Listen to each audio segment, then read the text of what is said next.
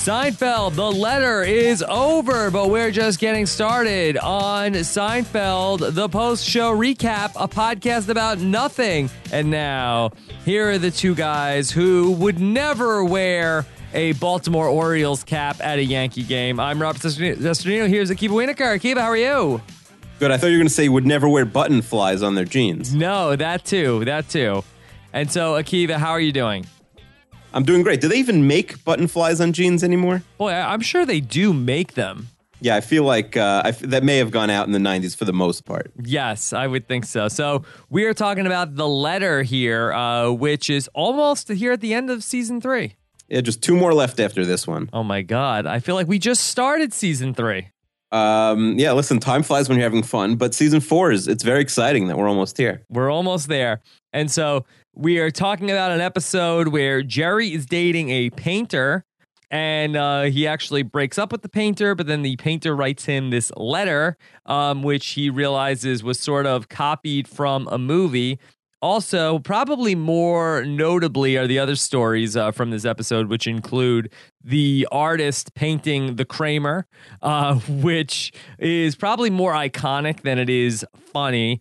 And then also Elaine wears the Baltimore Orioles hat to the box at Yankee Stadium. And the first time we visit Yankee Stadium in Seinfeld.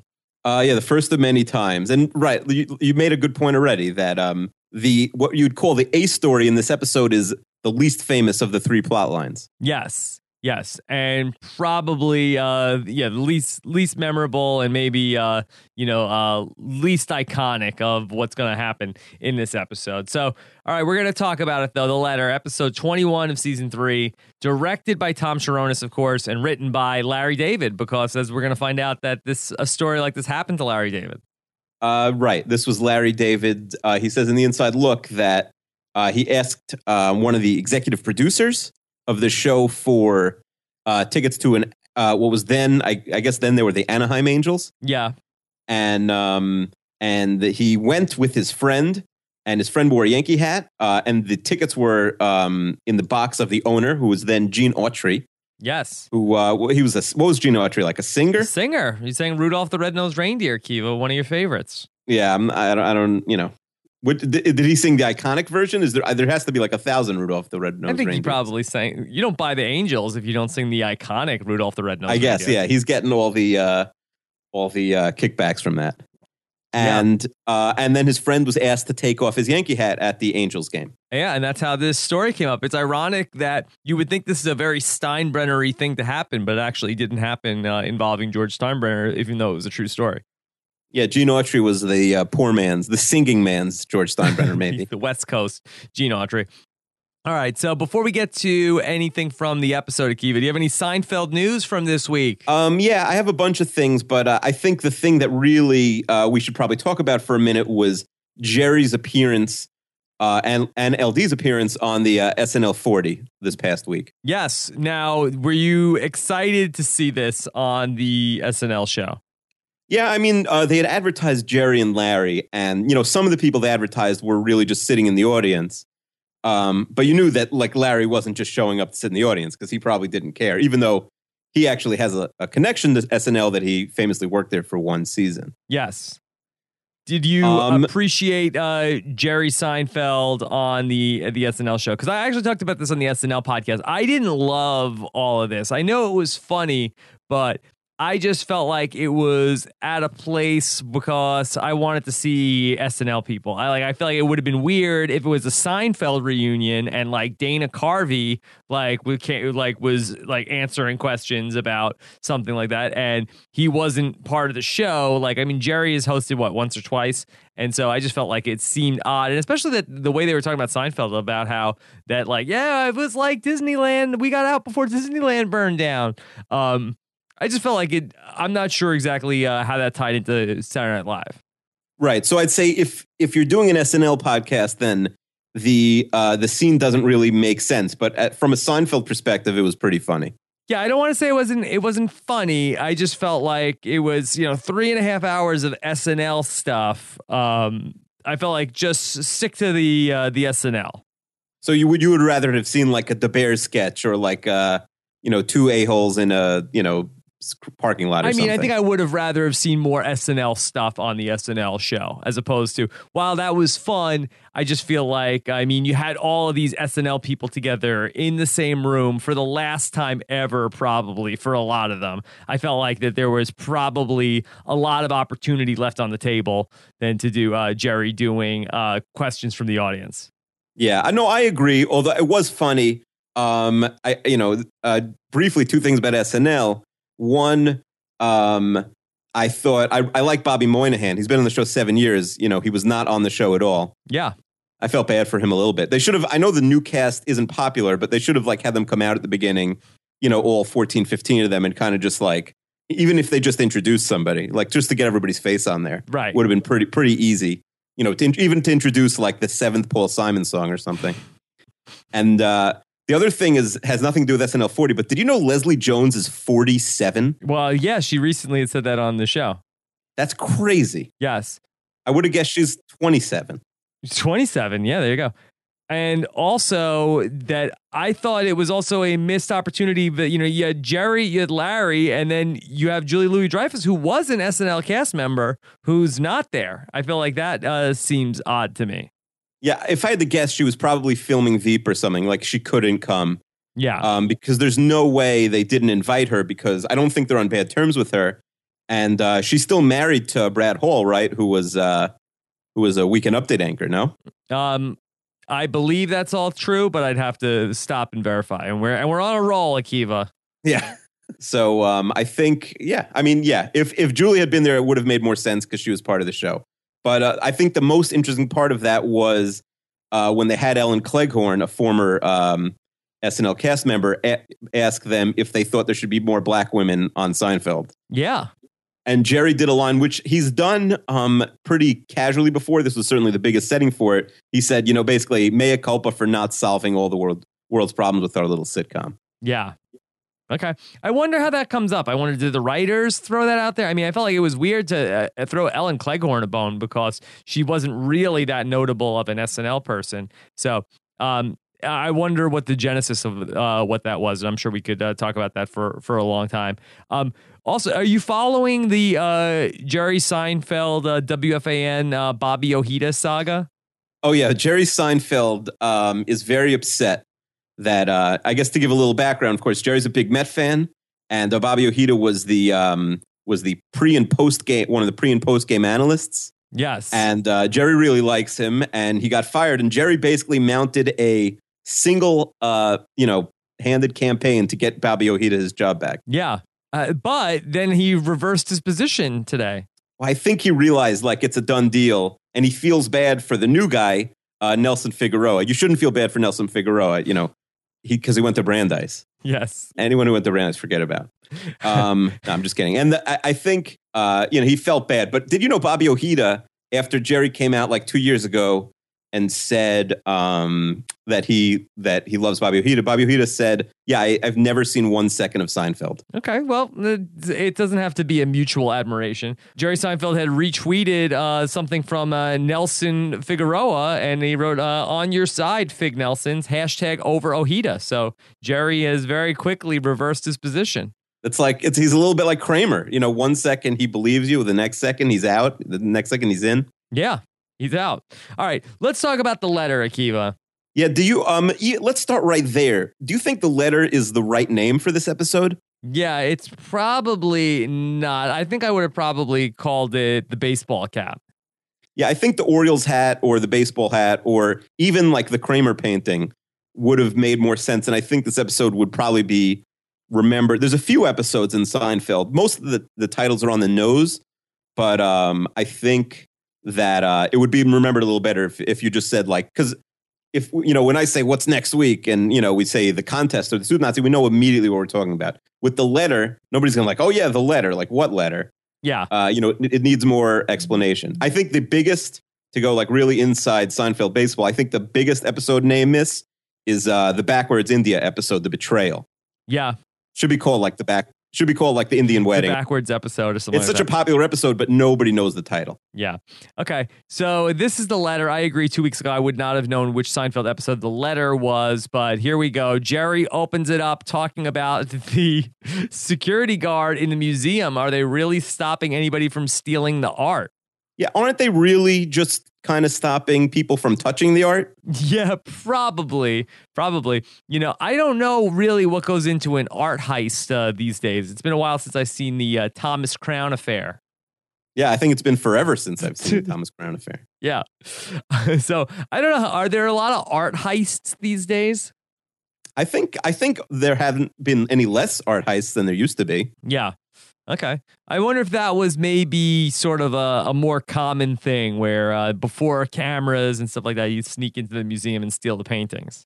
The problem is, like, you steal the paintings. I don't know, like, what's the next step? Because if it's a famous painting, sell them on the black market. Yeah, but how big is the black market? Oh, it's I don't big. know. The black market is big. Maybe we should become art thieves. Well, I'm sure it's very good. You get it on the dark internet, right?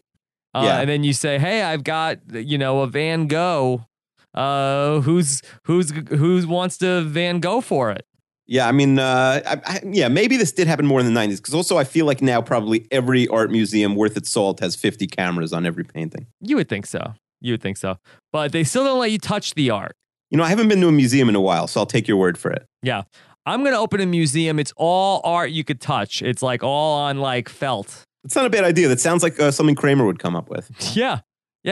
My son, he's like a year and a half old. He has lots of books that you could touch. He loves that. It would be huge with kids. Well, I think every book is a book you could touch. Yeah, but this is really, you can, start to get in there. So that would be a good museum. All right. So we start off with Nina. This is the woman that Jerry is seeing.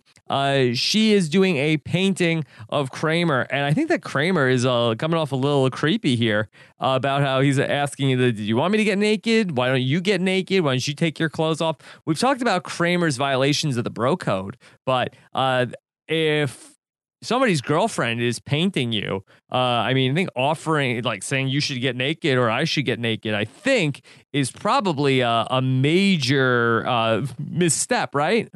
I think that's like rule 2A of the bro code. Yeah. And we've seen Kramer like go after somebody that one of the guys is interested in. But to me, this is like a real violation. Yeah, this is much different than last week going after Blue Sweatpants. This is like his established girlfriend.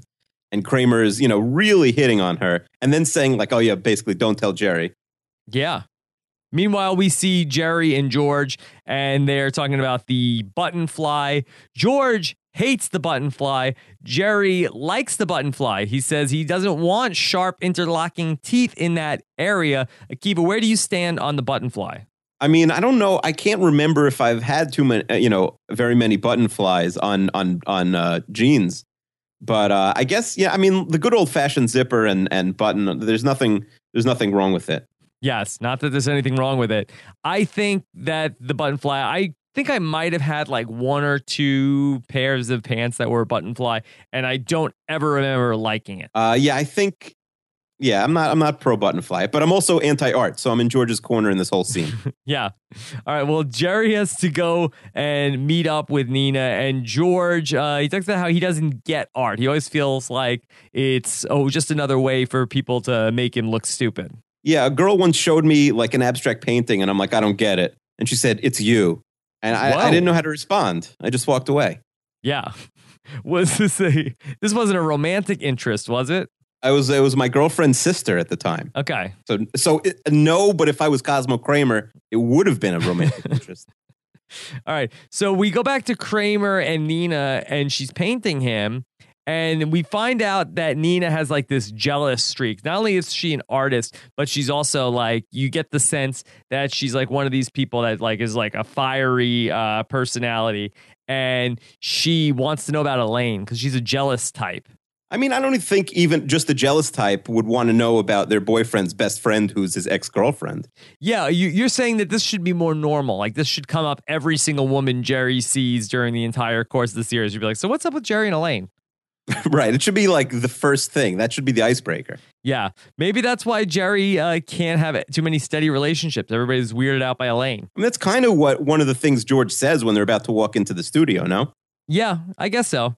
I like that Kramer compares Jerry and Elaine to, they're like Abe Lincoln and Mary Todd.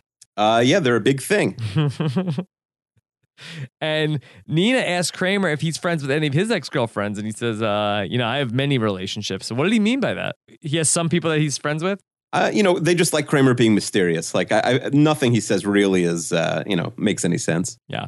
All right, so George and Jerry get to Nina's apartment, and George doesn't like being fixed up for friendship. Yeah, but, if I'm sure, you joke that you have no friends, but like if your friend marries a woman, either they hate you or you hate them, and that's it for your friendship, or you have to learn to like her. Yeah, I mean, that's probably the two ways it could go. Right. So I'm saying, George has no choice here. He either likes her or, I guess he could break them up, but, other than that, he's stuck. Well, Jerry also says he doesn't know how much longer it's going to last. She doesn't like him having fun with anybody but her. And George, this comment that you alluded to earlier is like, and it's a wonder you're still single. I feel like that's odd for George to say to Jerry. I feel like that might be something that somebody who's an outsider might say observing Jerry. But I feel like for somebody who is basically an accomplice for all of these things that happen in Seinfeld, it seems like a weird thing, I thought, for him to say. It is an interesting thing, but, he's meeting a girl that's his friend's girlfriend, and he's already saying at the door, like, don't get too attached. This one's going to be over soon. Yeah. Okay. It just feels like that's something that a married person should say to Jerry. Oh, yeah. It's definitely the pot calling the kettle black. That's for sure. Yeah. All right. So let's go into the room, and now George and Jerry are there, and George meets Nina, and Jerry says he brought George to see the paintings, and Nina is like perked up, and Kramer says, asks George if he's going to buy a painting. Yeah, I mean, you really do feel like the tension whenever George has to spend money. You rarely have an episode where, it's not at least broached that George is being cheap. So you love seeing George get, hit with a big bill here. Yeah, well, Nina asks George if he's an art lover. And he says, art lover, I'm an art adorer. I like that. Yeah, I mean, George is, listen, big art man. Been looking at art his whole life. He's an art adorer. Now, Nina's dad is an accountant. He has 4 seats for the Yankees in the owner's box. Front row, allegedly. Yeah, I once went with my dad on a road trip, and we went to Oakland. We went to a Jets-Raiders game. In the Black Hole? We went to the Black Hole. We went to a 49ers game at 4 o'clock. I guess 1 o'clock your time. And then Sunday Night Football, we just took the BART from San Francisco to Oakland, and we went to Jets-Raiders game. And we got the tickets from Al Davis because my father's college buddy was Al Davis's rabbi. Okay. And so Al Davis had just went to his synagogue for his annual trip or something, and he left some tickets. But anyway, our seats were not first row. They were first row of the upper deck. Okay. So Al Davis didn't splurge for us. All right. So in all the excitement about the Yankee tickets, George ends up holding a painting, and Nina sort of says, "Oh, is that the one you want?" Do you think she picked out the most expensive one? Well, what's expensive? How do you price this painting I made today is worth $8,000. This one's worth $400. I don't get the pricing of art. Clearly, neither do I. And can you haggle over art? If he had said, "I'll give you $250 for it," would she laugh at him or would she give it to him? I think you can haggle about anything. Whether the person who's selling is going to haggle, I think, is probably the more operative question. Yeah, that's fair. I mean, it is a good question. I do wonder, I understand there's, if you're Pablo Picasso reincarnated, there's a market for your art. But if you're a minor artist, how do you know whether your art is worth $10 or $10,000? You have to die first. I guess. But, even then you have to die and become kind of famous. And there has to be a set, if it goes to auction, fine. Then, the market will dictate it. But if you're kind of just selling it out of your grungy studio. Yeah. I guess it's worth what people will pay for it. I don't know. I think the market dictates. Yeah, but she sells a $500 one. And what's like good and bad? That's really my question. Like, how do you know? Like, how could she have, this is $500 and the Kramer's $5,000? Yeah. Well, I don't know. She's got some people on the hook with the Kramer. Okay, so let's go to the Yankee game. And George is disappointed. He wanted the first row. He thought he was going to put his feet up on the dugout, but it's the second row. Have you ever sat in the first row of a baseball game? I don't think I ever sat in the first row. One time, like a scalper gave us like really good tickets, and a friend of mine and I, we were very close, but not, first row. I've sat in the first row, but now the first row is like $800 a seat. Yeah, for Met games. It's not, but they'll if there's nobody there, they'll let you go down to like the second or the third row. Okay, but even if it's empty, they won't let you into the first row nowadays. That's right. All right. So Elaine, we find out that she skipped Mr. Lippman's kid's bris.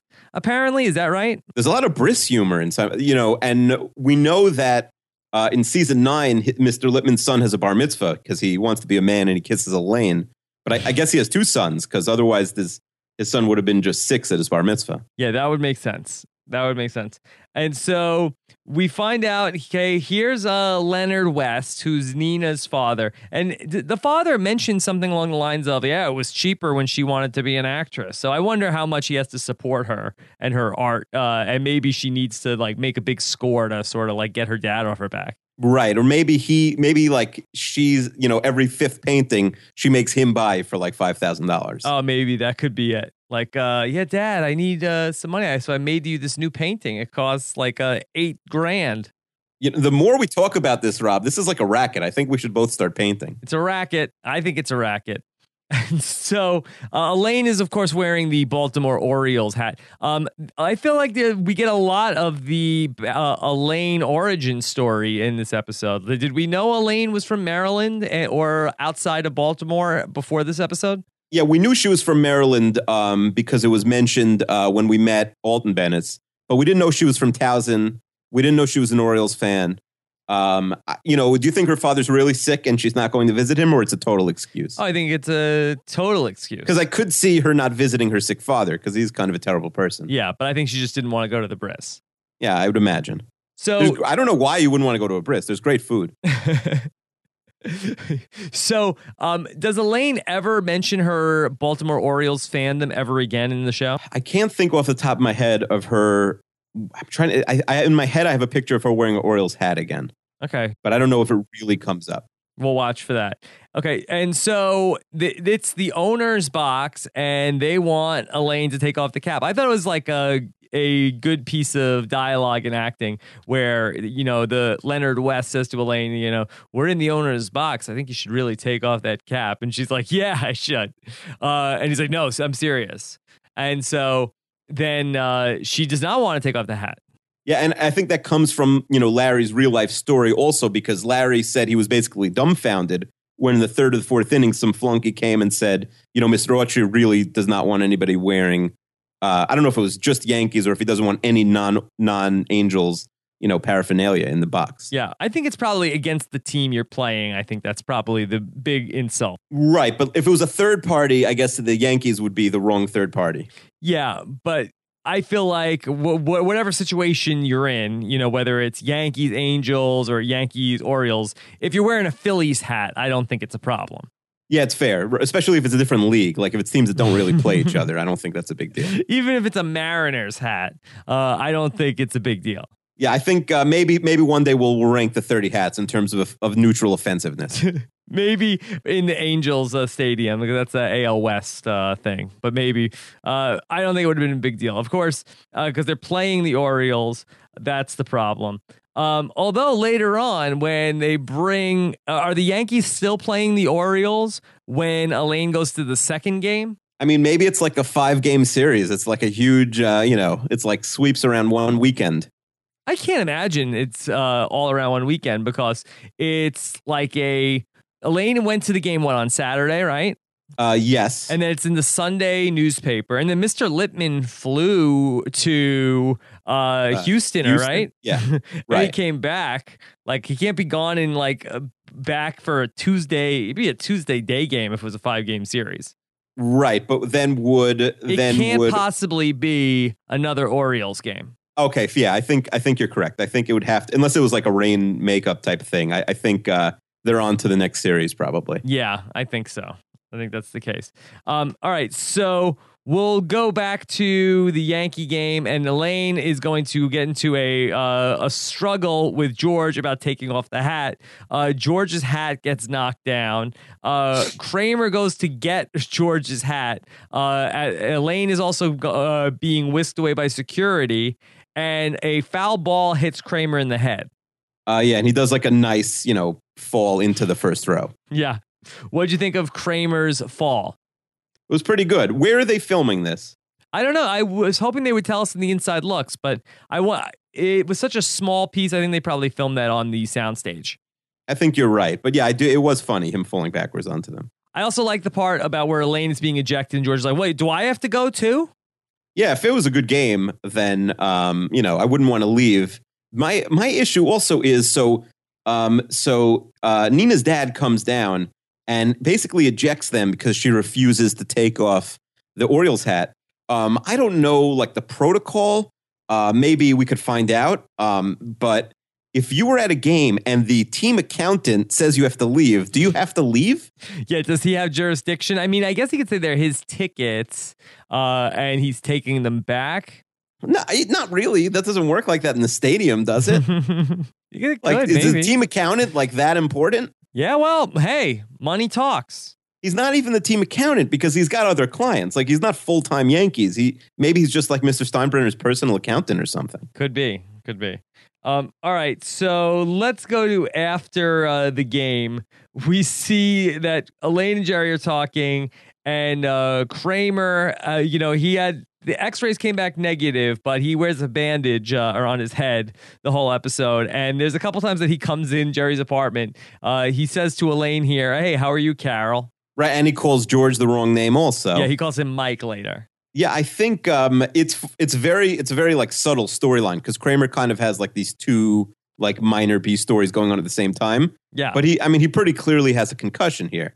Yeah, I think so. Does Kramer need to go through the concussion protocol? I think he needs the concussion protocol, and they're sweeping this under the rug like it's the 90s. Yes, and now how many concussions has this been for Kramer in the last couple of weeks? Because, of course, we know he hit his head on the coffee table with Mary Hart. Yeah, I mean, right. You'd imagine most of the seizures, the Mary Hart seizures, led to a concussion because he lost control of his body. He goes crazy. Yeah. He might have to retire soon. He's got a lot of concussions. Oh, my God.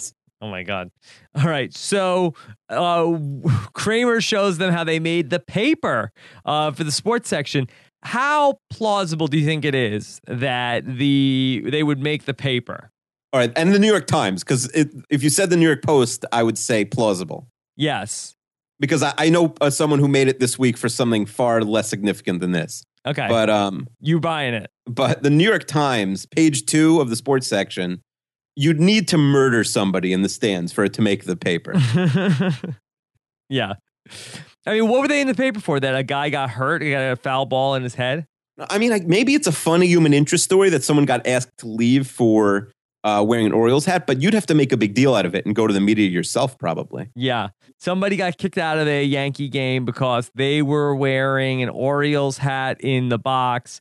And then also the guy who was with them, then he was trying to retrieve a Yankee hat and he got hit in the head with a foul ball. It must not have been that great a game, Akiva. Yeah, maybe it was a slow news day, but I also think, do you think they stole this storyline from the famous Saved by the Bell storyline? We'd have to see which one was written first. Oh, Rob, give me some credit. Obviously, I checked that up before. Okay, check it out. The Wicked Stepbrother, Part 1. Yes, they went to a Dodger game on, was it Yom Kippur? I think it was Rosh Hashanah. Okay. But don't quote me. Jesse's never again mentioned evil stepbrother. I believe his name was Rob also. I thought it was Eric. Is it? Okay. Yeah, there's no evil Robs. That's right. Anyway, so he blackmailed Zach because he saw, what did he tape the game?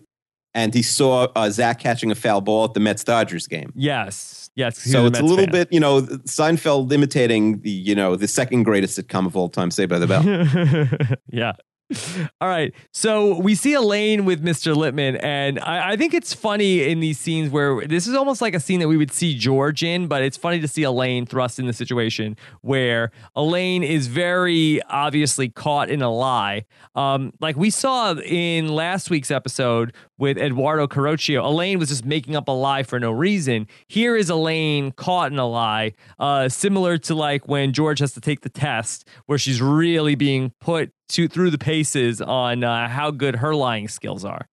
Yeah, and I don't know if she's the best liar, but she plays this very well. It's very funny. Now, do you say Boyd or buoyed? I think you say buoyed, but I also would not correct somebody who said Boyd. Yeah. And so she's talking about how she went to go visit her dad, and she's like stealing the sports section away from Mr. Lippman. And I think he plays it like very funny. Like he doesn't mention anything until the end. He's like, "Can I have my newspaper back?" Did you feel like Elaine was getting away with it up until that point? Yeah, definitely the first time I watched it, I did think she was getting away with it. It's also worth mentioning that, you know, we had the fake Lippman in the library, and then we had this Mr. Lippman, but remember he was called Mr. Breckman, and now so this is the first time Lippman is Lippman. Okay, good. And Lippman, when he's Lippman, is good. Yeah, Lippman is Lippman. When Lippman's Lippman, nobody's better. Yes, that's right. Great job.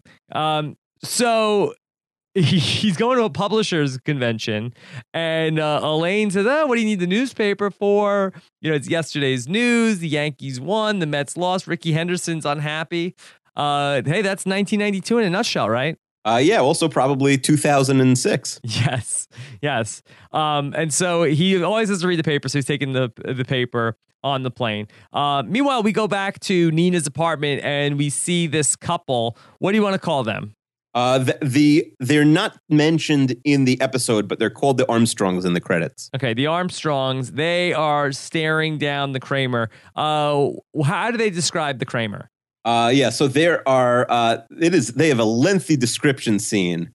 Mrs. Armstrong and more of it, by the way. The deleted scenes were like moderately worthwhile, as opposed to they're normally completely not worthwhile. They had a lot more descriptions in the deleted scenes of them talking about the painting. Yeah. But Mrs. Armstrong says, "I sense great vulnerability, like a child crying out for love, an innocent orphan in the postmodern world." Okay. And then he says he sees a parasite. Yes. Now, Akiva, I used to have the Kramer hanging on my wall. Was this a poster or an actual like painting? Poster. I did not have the painting. And I still have it. I still do own it. I took it down after the Michael Richards stand-up comedy incident. Look at you taking a stand. No, I think that was the right thing to do. I feel like that would be, I want to just like cut down that potentially awkward situation. I don't want to, have, with all due respect to Michael Richards and his acting work, and everybody can make a mistake. I don't want to necessarily, have a shrine to Michael Richards at my house. It's fair. I think that's he, I think that's fair. Yeah. Until whenever he did that, I did have the poster up until that point. It is a great poster. Like, it was a very popular poster, but I think certainly back then it would have been taking too much of a stand to keep it up. Yeah. So it's down, and I don't think it's going back up.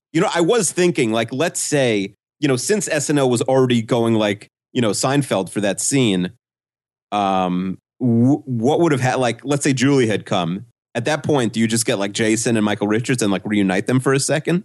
I mean, you could, but I really feel like that now we're really going in a different direction with the SNL. Like, I feel like that's almost like it's just you're reuniting a different famous show on right. the reunion of a different famous show. Right, but Taylor Swift has so much to do with SNL. Yeah, I mean, she doesn't, but at least that was in the context of a scene. Like they didn't like reunite Taylor Swift with like Harry Styles or something like that. Right. Where was John Hamm, by the way? I don't know. Maybe he's doing Mad Men press. Probably. Also, I don't think Michael Richards or Jason Alexander ever hosted SNL, so they really have no connection. No connection. Okay, so let's go to Jerry and Nina talking about the baseball cap. And of course, Nina hates Elaine. She's not taking her side for anything. It's funny because as far as, ex-girlfriends who are still close to the boyfriend go, Elaine is pretty harmless. Yeah. She's not like scary looking. She's not like, doesn't give you the vibe of like, I'm going to steal your man away again. Yeah. She's not coming off like very like sexy or anything like that. Like you're not worried that she's going to pull anything. No, not going to pull anything. Not pulling anything. And so Nina tells Jerry that here's the painting that George bought and he owes her $500. Yeah, I mean, listen. You see the pain in George's face when she says $500. Yeah. So we go to George and Jerry together, and George's like, I'm not paying $500 for this. No way I'm buying this. What were you thinking? Piece of junk. Yeah. I would be very much in the George camp. Now, we saw Jerry pay, $900 out for the woman that, got her car rear-ended in the hit and run. Shouldn't Jerry pay the $500 here? Or at least offer? Maybe to split it. I mean, he's still hurting from paying out almost $1,000 to try and go out with a girl who didn't even go out with him. But George has no money. And Jerry directly gets George into this predicament. He's dating the artist. He brings George to her apartment. He says to the artist, George is here to see the paintings. It's Jerry's fault, 98% that this happened. Yeah, when you put it that way, it's true, but why can't George just say no? I guess so. He did have to say, art lover, I'm an art adorer. Yeah, I mean, I'd say they should split it, but it's a fair point. Yeah. I like also that they played it that everybody thinks the painting sucks. Like even when Kramer looks at it, he says that it's terrible. I could also see them going in the direction that Kramer's like, oh, this painting is fantastic, but Kramer comes in and is just like, it sucks. Maybe like that means the painting of him sucks too. No, that one was good. So she's just a portrait artist. She can't do abstract. Yeah. And when Kramer comes in, he calls George Mike. Listen, he's heavily concussed. And it's 1993. He's like Al Toon. Oh, no. He brings in the letter at the door from Nina. Now, what did Nina do? She wrote the letter and then she dropped it off and ran away? Yeah, I mean, I don't think Newman does house calls. This is crazy. Yeah. And so this is when Kramer says that the painting's the ugliest thing he's ever seen. And any highlights from the Nina letter? Yeah, I mean, when you hear it the first time, you think oh, wow, this is a nice letter. She's crazy, but it's a nice letter. Yeah. But the wanting to smash your face with my fist, there's, that's putting that, they're putting that speech in there because she's a little nutty. Yeah. Now, did you know anything about Chapter 2? I know you're not the expert on movies. Right, but you're saying, am I a Broadway, in particular, a Neil Simon expert? Yeah, do you know anything about this that I have not heard or seen this talked about in anything else other than the Seinfeld episode? No, well, the movie Chapter 2 that's based on the play is a very forgettable movie that has James Caan. Yes. I saw the reviews and the ratings on IMDb are not good. Yeah. Okay. So, what about the actual play? Do you know the play? No, I'm not a Neil Simon fan. I don't know. I don't think I know any of his plays. Okay. Yeah. And so Jerry is really moved. He's like, oh, I got to, get back together with her after this letter. Nobody's ever written me a letter like this. Yeah, I mean, I would be turned off by the letter because it's just so crazy. Yeah, it's like, crazy. She's crazy. She's crazy. So Jerry's but it works with Jerry. He tries to get back together with her. And so now we see Nina and Jerry are back together. And they're having a little bit of a discussion about some sort of Western movie about the posse. What's the appeal of the posse for you, Akiva? Well, are you saying it's not a week-long game of hide and seek on horseback? I don't know. I really don't know much about the posse. Well, I mean, how many friends do you need to have to make a posse? I think a posse there's a quorum of 4. I think 3 is not a posse. 4 is the minimum for a posse. Right. I think 3 is these are the only 2 guys who will hang out with me. Yeah. Yeah. 4. That's why Entourage is 4, I think. Yeah, I think 4 is a good posse number. So here comes George. And George is like, "Oh, hey, I think I owe you money." Yeah, she's probably like needs that money to pay her bills. Yeah. And so George goes with the approach that, "Oh, I feel like I'm stealing it from you. I can't take this. It's going to be worth thousands." Yes. And she says, "No, I want you to have it." Yeah, I mean, he does a good job, a workman job trying to get out of this, but there's no way. What could he say to get out of this at this point? Well, now once you go there, you can't be like, "I'll give you $250 for it," because then she's like, "What do you mean? Like, go the opposite direction. You just said it's going to be worth thousands." Yeah. I mean, what should he say? "I can't afford it." Is that what he should say? Yeah, he should say, swallow your pride. Say, "I can't afford it." Say, like, I don't really have a place to hang it. Or I just remember, like, my super doesn't allow me to hang anything in the apartment. But let me pay for the framing. Yeah. Okay. And get out just down $100 or something. Yeah. I think that maybe that could have worked in George's favor, but no. She basically is saying that the money's not important. George has to have it. Yeah, he's stuck. All right, now here's Elaine. She's coming up. They buzz her up, and Nina is like really like indignant, like this person does not believe in the telephone. We find out Elaine is a pop-in gal. George himself is a pop-in guy. Yeah, everyone in Jerry's life is a pop-in guy, but how could Nina judge people when she's a pop into the house when no one's there and leave a letter by the door? Yeah, that was a pop-in thing. Akiva, are you a pop-in guy? Oh no, I'm not even a call beforehand guy. I'm a never pop guy. Yeah, not a pop-in person. Even when you invited me over and I told you I was coming, I come in and I say, like, "Are you sure you want me here? Are you sure you wanted me to, like, you can, if you just want me to leave instead, I won't be upset." There aren't a lot of pop-ins in 2015 anymore. Yeah. Maybe like your next door neighbor, you'd knock on their door without calling. Yeah. Okay. But you're not like driving 10 minutes away or taking the subway for a pop-in. Yes. All right. So really, we've got some shade thrown towards Elaine by Nina when she comes in. She doesn't even say goodbye to her. Yeah, I mean, this could work in Jerry's favor, like having the jealousy, like maybe makes certain girls like more, protective of Jerry and into him, and like, I'm going to fight for you. Yes. Which is what the letter says. Yeah, I guess so. But it doesn't really improve the relationship in any tangible way for Jerry. It just makes things less fun. Yeah, well, this relationship is dead on arrival. Yeah. All right. So we go to the couch and everybody's sitting there. It's George and Elaine in the middle and Jerry on the other side of the couch. And Jerry is flipping through. And it's a very similar conversation that Jerry and Elaine have in The Deal. Yes. There's like a common fight with them. Yeah. I mean, I think it's a common fight with most people who watch television together. Yeah, who should have the remote? I mean, are you the guy with the remote when you watch television? Who's going to do it? My wife? You don't let her. Akiva, please.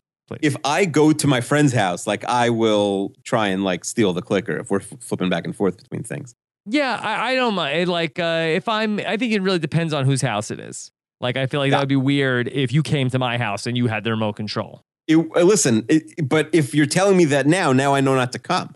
Okay, fine. Well, don't just pop in either. It hurts. I'm not popping in. It hurts me when someone else has the remote. Yeah. Akiva, I could not just tell you though, the last time, other than like my in-laws or something, or my mom coming to visit, I could not tell you the last time I had somebody in my house that I was sitting there like, "Oh, let's see what's on TV." Right. I guess. Right. Even if someone comes to watch television, you're watching one thing. Yes, probably. you've come over. We're watching X. We're not some like well, come over on Sunday. Let's see what's on. Did you have a Super Bowl party? Well, I watched the Super Bowl with my wife. Yeah, I guess that's a party. I guess so. Who got the remote though? What? Why do you need the remote during the Super Bowl? Well, to switch the volume, up and down a little bit. It's like a child with a pacifier. I need the remote at all times. Now, all the remotes are like up on a shelf where my son can't get them. That's a good move, actually. They're all out of reach. And look, we're watching it. If we're watching something recorded, my wife and I have to hold the remote because I get very annoyed when I say to my wife, "Why are we watching commercials? That we don't watch commercials in this house. Why are we not fast forwarding through the commercials?" And my wife says, "I like the commercials." Oh, come on. And we're not talking about like during the Super Bowl. Like she has like a Ellen DVR'd from like 2 weeks ago. Like really, what are we watching the commercials for? Oh, I like to see the commercials. I don't even think she really does. I think she's just trying not to say, oh yeah, I forget that I didn't think to fast forward the commercials. Probably. Yeah. All right. So we fight over the clicker. It ends up with George with the clicker. I don't like that they call it the clicker either. I got bad news for you. That's what I call the remote. You call the remote the clicker? Yep, and everyone hates it. Yeah. Yeah. Why, is that just like your parents called it the clicker? Listen, I'm sure you call it whatever your parents called it. I guess people say remote, clicker. What's like the third big one? I would like to know what people call them. I don't think there is. Channel changer? Oh, that's maybe in like the 60s they call it. Okay, well, I mean, look, this is the pot calling the kettle black here. All right, I'm going with clicker though. Okay. And so we end up with this, with George getting the clicker. I like that he calls Jerry and Elaine pinheads. Yeah, they are pinheads. And so we end up with this movie, and it ends up being the same scene out of the letter. Again, I don't like that. I feel like this is the same as in The Heart Attack, right? When Jerry is trying to read what's going on in his handwriting, and then the flaming globes of Sigmund when George is in the hospital bed. I feel like this is the same exact thing. It's similar. I think here it's like proving a different point. But yeah, I guess the reveal from the television, they're going to the well probably one too many times. I mean, it's the same exact thing in that a character is flipping through the TV channels and just happens to be going to the exact thing at the exact moment in the exact scene that has the dialogue that figures out what they're talking about. Yeah, how often was this movie on in when you only had 5 channels back then anyway? I don't know. All right. So Jerry, I like when he says that he opts for happiness. James Caan doesn't opt for happiness. Yeah, don't confuse Jerry with James Caan. Yeah. All right. So then Lipman is on the phone, and he just happens to, a lot of coincidences in this episode. He just happens to also be a client of the accountant who's recounting the exact story of the Elaine thing to Mr. Lipman. And apparently Mr. Lipman didn't read the paper. No, did not, unless he's really slow playing her. Yeah, yeah. And he's a genius if so. Well, Elaine did say when she's on the couch that he does know he's trying to torture her. But based on what we know of Mr. Lipman, this does not seem like something he would do. No, he's not a mastermind, but I do think, that line is there for a reason, maybe. I don't know. That would be interesting. Let us know in the comments if you think that Mr. Lipman knew about this and then is trying to really put Elaine in a bad spot, or it's all a coincidence. And so he basically recounts the whole story to Elaine and says that they have tickets again. She should come with them to go to the Yankee game. Break your plans, come with us, and bring your Orioles hat. It'll be funny. Yeah, you already missed the bris. Don't miss the game. Yeah. Now, we've seen Elaine lie about so many things. Shouldn't she, I have blah, blah, blah. I can't get out of it. What is Elaine doing going to this game with the Orioles hat? Yeah, the positive expectation here is 0. I mean, you have to, call in later that day and say you're sick. Like, there's no way you can show up at the game. Yeah, I was hit by a car. I can't go. Yeah, I mean, again, they're not going with. I'm in quarantine. No, yeah, they're not, but they're not going with Nina's dad. So is it possible that he might not be at the game? It's possible, but then who's Mr. Lipman playing the joke on? Right, I guess, just the 2 people he's with, I guess they wouldn't care. Yeah, so yeah, you're right. I don't think that the original deal was, hey, I've got 4 tickets and my dad is going to show up. I don't even know why he was at the game. Did he have 5 tickets and he said, hey, he gave the tickets to his daughters, like, find anybody to go to this game with me. I've got seats in the owner's box. Yeah, Rob, I think we've established that other than George Steinbrenner, the number 2 guy in this organization is the accountant. Yes. Because he can eject people from the stadium and he clearly does not even need a ticket to get into the game. Yeah. Let's go to Jerry. I thought when we go to see Jerry back with Nina, we end up seeing, I thought she was painting Jerry, like the way that he's posed, but that's not what she's doing. Right. It looks like that, though. Yeah, it looks like that. And Jerry is sort of like saying to her, like, so, seen any good movies lately? I like a good comedy. And, he's like dancing around the thing. I don't know why Jerry does this move to people. Like, he was doing the same thing we saw with the woman that did the hit and run recently also, where who leaves a note after a hit and run? Is he just trying to get her to admit it? Yeah, I guess he's trying to catch her in a lie, maybe. Yeah. And so Jerry says, I cut chapter 2. Funny. It's funny. Very funny. But again, much like how the woman plays it in the hit and run thing, she doesn't acknowledge anything about what he's talking about. No. Okay. So in the deleted scene, she says, okay, fine. I copied it, but they don't show it. They must have cut it for time because it's definitely relevant to the episode. It wasn't especially funny. Yeah. But it was definitely worth putting in there.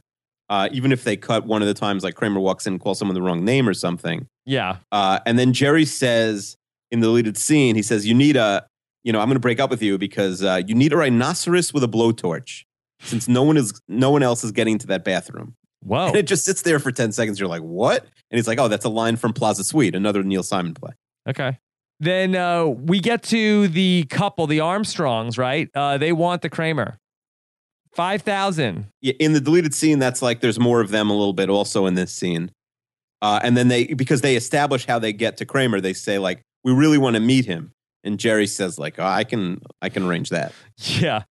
All right. So we go back to Jerry and George. They're watching the Yankee game. George is trying to sell the painting for $10. Yeah. So if we assume Jerry buys this painting, is Jerry even count, which we said is like at about negative 7,000. Does Jerry get plus 490 for this painting that he probably should have bought for 500? He's now buying for 10, and he gets it for 10. Boy, is this a minus 10 or is this a plus 500? Well, because he got out of paying for it.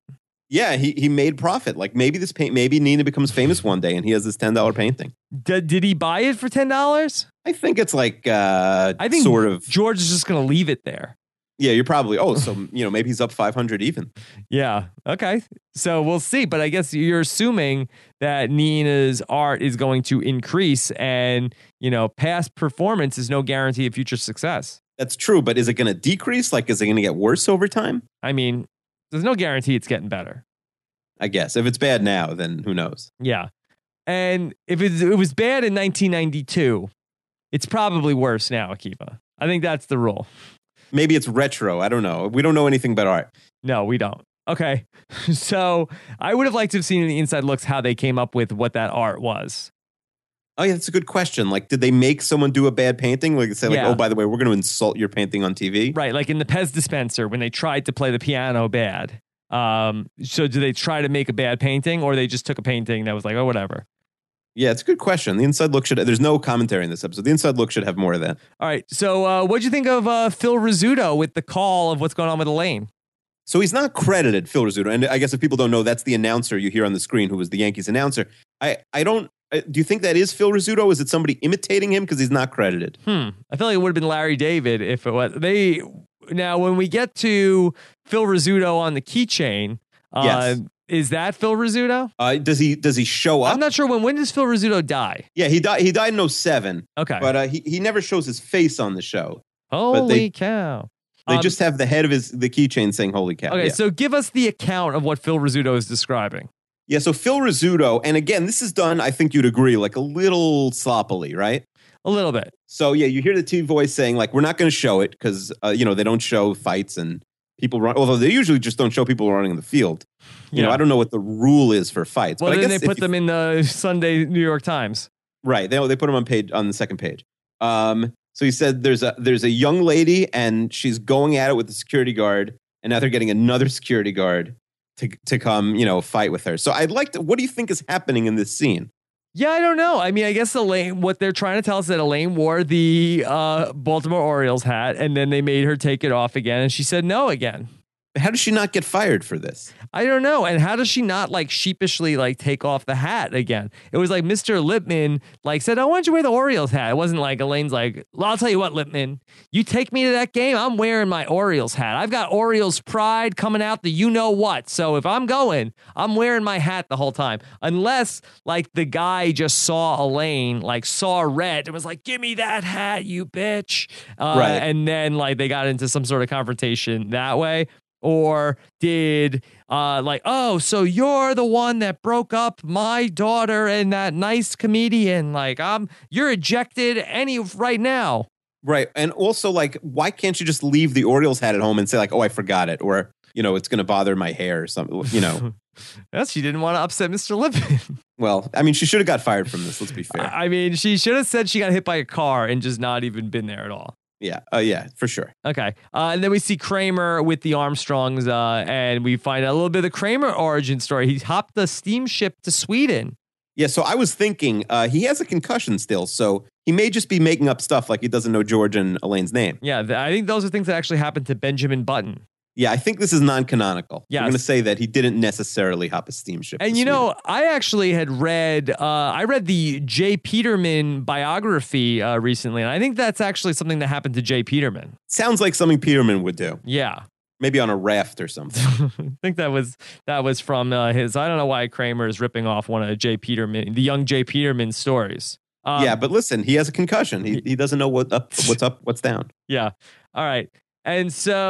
And then I did like what Jerry was saying in the last piece of stand-up about how sneaking down and trying to get better seats and then faking like the misunderstanding, like, "Oh, these aren't my seats." And it's like, "Oh, yes, I have very bad seats. These are very good that's seats." Funny. Yeah, that's good. It's a good stand-up. And listen, everyone's been there. I'm sure you've snuck down in your day, right? Yeah, I like what Jerry says. It's like, it's not a big deal when you're a kid. You're always getting chased out of places when you're a kid. But when you're an adult, it's very embarrassing. Yeah, it's great. I mean, listen, if you have a team that stinks and you go late in the season, they'll let you sneak down. But yeah, I spent many, many times in my childhood, sneaking way down. Yeah. And so it's still a thing. It's still a thing. All right. Akiva, let's talk about in 2015, how would this episode be different? I feel like the Elaine fight would have been on Deadspin, and then Lippman would have seen it. Yeah. It might have been on Instagram, on Twitter, and stuff like that. It would have been a social media thing. Yes. Kramer would go through the concussion protocol. Yeah, Kramer, we wouldn't be making jokes about his concussion. Yeah. That's for sure. Yes. In terms of the Jerry Nina thing, he could have Googled the letter. Yes. And realized it was plagiarized. And George could have put the art up on Craigslist and maybe got somebody to come buy it. Yeah, he could have conned somebody, buy it for, not Jimmy Con. He could have conned someone for like $100. Right. That Jimmy Con, that he does not opt for happiness or for art. Or for art, no. Okay. All right. Akiva, where do you put this in your rankings? Yeah, I was actually confused because it's not a bad episode, but it's very uneven. I don't hate it or anything. Yeah, I think there's good and bad to it. I think I like the Kramer painting. I like the stuff about Kramer with the concussion. I like Elaine and everybody at the baseball stadium and Elaine with Mr. Lippman. The Jerry and Nina thing is the weakest part of the story for me. The actual part of the letter. Yeah, and it doesn't end so cleanly either, the episode. Yeah. So I put it at a 115. 115. There you go. All right. Let's dip into our Seinfeld mailbag and talk about what you guys have to say. Of course, every week we answer your questions. Seinfeld at postshowrecaps.com. And let's take a couple of letters from you guys. Let's start with Craig Allen.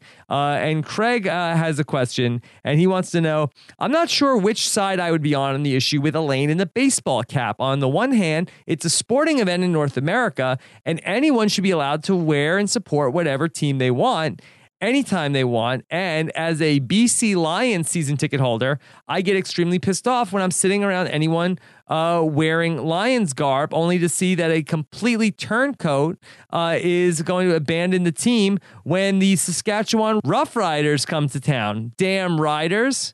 Catherine Keener is really the first of the boyfriend girlfriends of one of the characters to really hit it big in an acting role after the show. Who of the boyfriend-girlfriends do you both think has been the most successful acting-wise after their appearance? Seeing as Keener is the only one to have been nominated for an Oscar, she could be the one. All right, first time sending an email. Took me about 15 minutes to write this, but it will probably be for nothing because I likely got the email address wrong. Happy podcasters, you loathsome, offensive brutes. Thank you, Craig. Thanks, Craig. Yeah, that's a good question. So I thought about this, and I'll give you my list, and you could see we'll see what you have to say. Okay. So first, for each character, I'd say Kramer's most famous girlfriend is for sure Sarah Silverman. Okay. Marissa Tomei played herself, so she doesn't count. Does not count. So Megan Mullally.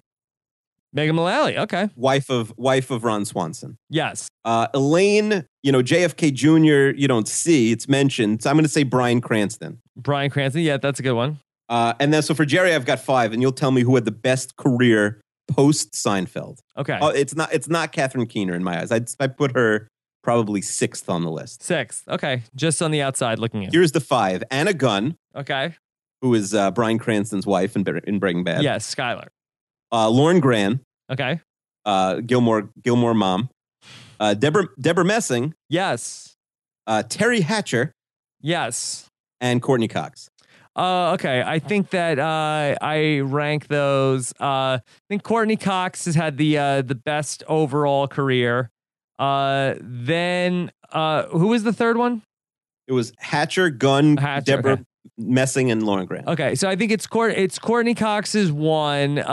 Then Deborah Messing is 2. Terry Hatcher is 3. And who were the first 2? Anna Gunn and Lauren Graham. I think Anna Gunn is 4 and Lauren Graham is 5. Yeah, pretty good. I'd say Courtney Cox was on her episodes right before Friends, so she really, if you're going by money made, she blows everyone else away. Although I'm sure Terry Hatcher was well compensated by Desperate Housewives. Yeah, I mean, Courtney Cox has done a lot of things. She did all of the Friends things, and then she had what was like the FX Cougar Town? No, well, Cougar Town was later, and then also she did like the what was like it was like the paparazzi like serialized. Oh yeah, drama. I don't remember the name of that. I do remember that. It was probably only one season. So she's had like 3 series. Deborah Messing did, Will and Grace, and then also it has the Mysteries of Laura. Also, she was on Smash.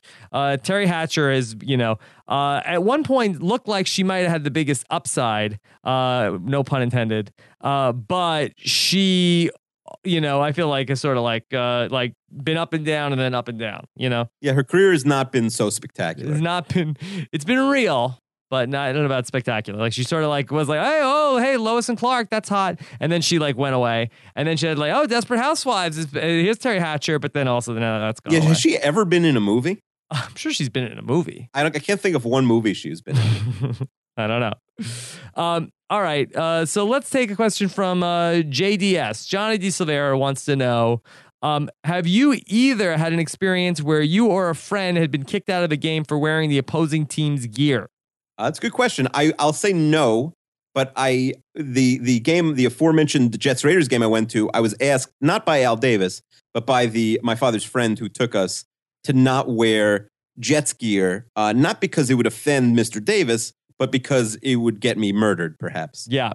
I have been to some Dodger games out here, and the Dodger crowd, especially in the cheap seats, are not particularly welcoming to the incoming visitors. And like I remember like going to a Mets Dodgers game, and there was a guy that he had like a Tom Glavine jersey on. We were in like the all you can eat pavilion, like $17 seats, like in the bleachers, and people were just like throwing garbage at this guy, where as opposed to Tom Glavine, who was actually throwing garbage on the mound. I was gonna say, I would have, if it was Tom Glavine himself, I would have been throwing stuff at him. Yeah, but people were just like throwing garbage at the guy. And it wasn't like the guy in the Tom Glavine jersey wasn't like, hey, Dodgers fans, suck it. I mean, he was just like minding his own business. Like I saw like a girl at the game another time, like that was just like wearing Mets clothes, and people were like just like booing her. Like it was like people were really crazy. So I wear like you got to sneak down to like the second row. Yeah, I only go to the Dodger game now if I have good seats because the people on the are much more civilized at the Dodger game to the opposing teams. And I think I've talked about on the podcast where my wife is getting me into fights at a Dodger game. Oh no, I've never heard that. I haven't talked about this where we're going to like Dodger games and people are like there were people like behind us. They're like. Right, you suck, right? Reyes, you suck, Beltran. And my wife is like, hey, you know what? You suck. Like, don't say that. Don't do that. Don't say. Just let it go. Let it go. Who's fighting? Are you fighting or is she fighting? And like she even cares about the game. Like she's sitting there for 162 Mets games and she's mad that hey, don't you say anything about David Wright. Well, hopefully she has your back when she starts a fight. Yeah. All right, so let's close it out here with Chester and hear what Chester has to say. Chester says, this episode makes me profoundly sad. I don't know what it is, but every scene with Catherine Keener makes me deeply depressed. Is it just me? Is that just Chester? Yeah, I think, first of all, I don't know if we should trust Chester's judgment. If you saw Patriots owner Robert Kraft, yes, what would you be friendly to him or would you be mean to him? I wouldn't be mean to him. I think he could probably just have me like rubbed out off the face of the earth. Yeah, that's true. I guess once a guy's like a billionaire, you probably don't mess with him. Yeah. I'm not sure I trust his judgment. But yeah, I think that George is clearly right. We've established George is right here. Okay. Also, Chester wants to know, why does George have to leave the game just because of Elaine? They're not dating. Yeah, if it was a big game, even if they are dating, you have to, stay for the game. Yeah. I think that he didn't have to leave. I think the point that Kramer gets hit in the head with the ball, I think they all probably have to go to the hospital. That's fair. I think, once Kramer gets hit in the head, I think it's game over. Yes. And finally, Chester wants to know, what does Lippman's tiny personal office, why does it say Pendant Publishing on the door? We've seen that Pendant's office takes up a whole floor. This makes no sense. Yeah, maybe it's a good question. And maybe it used to be just one office and then it blew up to a whole floor and it's like a relic of the old days. But right, I guess if in your house it just said Rob has a podcast on the door of your recording room, would that be weird? No, I don't. I mean, it would be weird if a little bit, but I don't think it would be that. But weird. What if it just said Rob's house on the door? Yeah, that would be weird. Like if on the door to my recording studio, if it said like the Sesterninos, that would be weird. Like if what you would put on the mailbox. That's probably a better analogy. Yeah. All right, Akiva, what's coming up next week? All right, so next week, the second to the penultimate episode of season 3 is the parking spot. Parking spot. Okay. Or there's parking space, I think. Parking space. All right. Either way, we know what we're talking about. All right. Yeah, the parking space. Parking space. Not to be confused with the parking garage. Right. And what is the hashtag for this episode? Do you have anything? Steamship to Sweden. Yeah, that's not bad. Steamship to Sweden. Okay.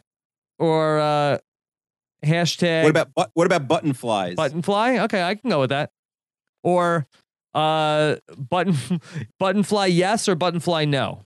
Yeah, I guess that's fair. Let us know. Let us know if you're pro button fly or anti button fly. All right. So we'll be back next week. I just want to give a couple quick thanks to Mike Moore, who writes these fantastic episode recaps every week. Really appreciate Mike, who does that every week for us on Post Show Recaps. And also thanks to Scott St. Pierre, who does all of the editing on this show. Appreciate that. Scott. All right, Akiva. Looking forward to getting back next week. Can't believe season 3 almost in the rearview mirror. Yeah, we are getting close. Yeah. All right, great show today, Mike. That was a concussion joke. That was good job, Carol. Thank you. I had a concussion myself. It took me 30 seconds there. All right, take care. Bye.